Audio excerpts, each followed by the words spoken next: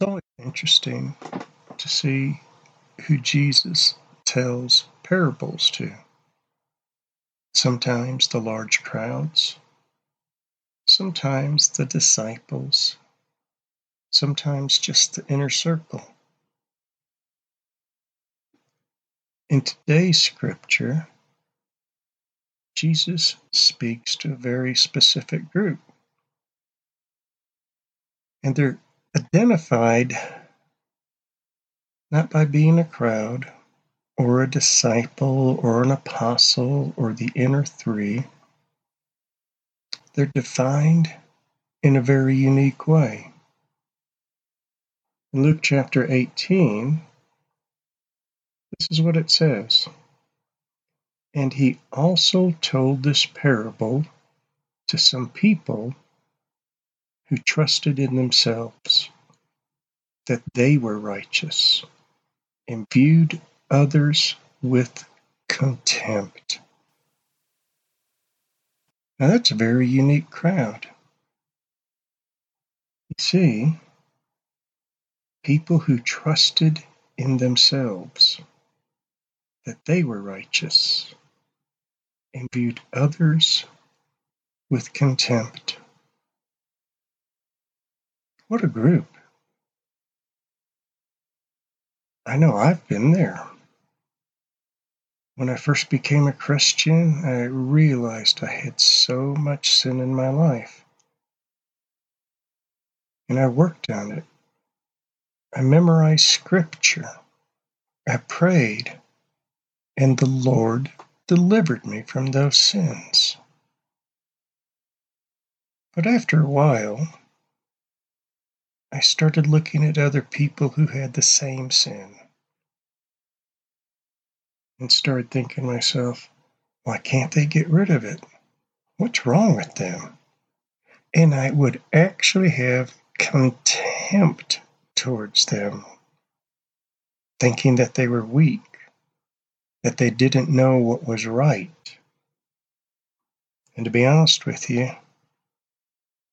I had forgotten that it was God who delivered me from that sin and not myself. Because prior to Christ, sin never bothered me. But with Christ, his righteousness set me apart. One other thought for you.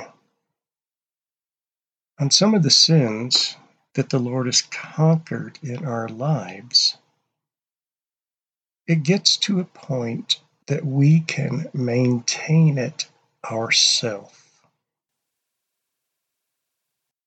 Do you understand what I just said? It gets to a point that we can maintain it ourselves. And that's where contempt comes in.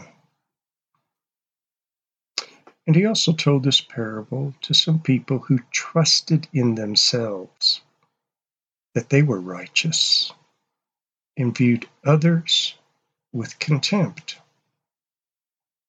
Two men went into the temple to pray, one a Pharisee and the other a tax collector. The Pharisee stood and was praying this to himself. God, I thank you that I am not like other people, swindlers, unjust, adulterers, or even like this tax collector. I fast twice a week. I pay tithes on all that I get. But the tax collector, standing some distance away, was even unwilling to lift up his eyes to heaven, but was beating his breast, saying, God, be merciful to me, the sinner. I tell you, this man went to his house justified rather than the other. For everyone who exalts himself will be humbled, but he who humbles himself will be exalted. The magnificence of God will never be achieved by your power. The holiness and righteousness and love and peace of God will never be accomplished by your own power. It is only God's grace that you know Him, much less are forgiven by Him. Remember that today. You're less than a pauper. You're a beggar. And yet, the beggar who acknowledges God is the richest one of all. Father, don't ever let us think that we are righteous without you, that we are holy without you, that we have somehow earned your respect and love, because you are God, holy and perfect, and it has been your choice to seek us out and to love us. Thank you for keeping us humble before you, Father,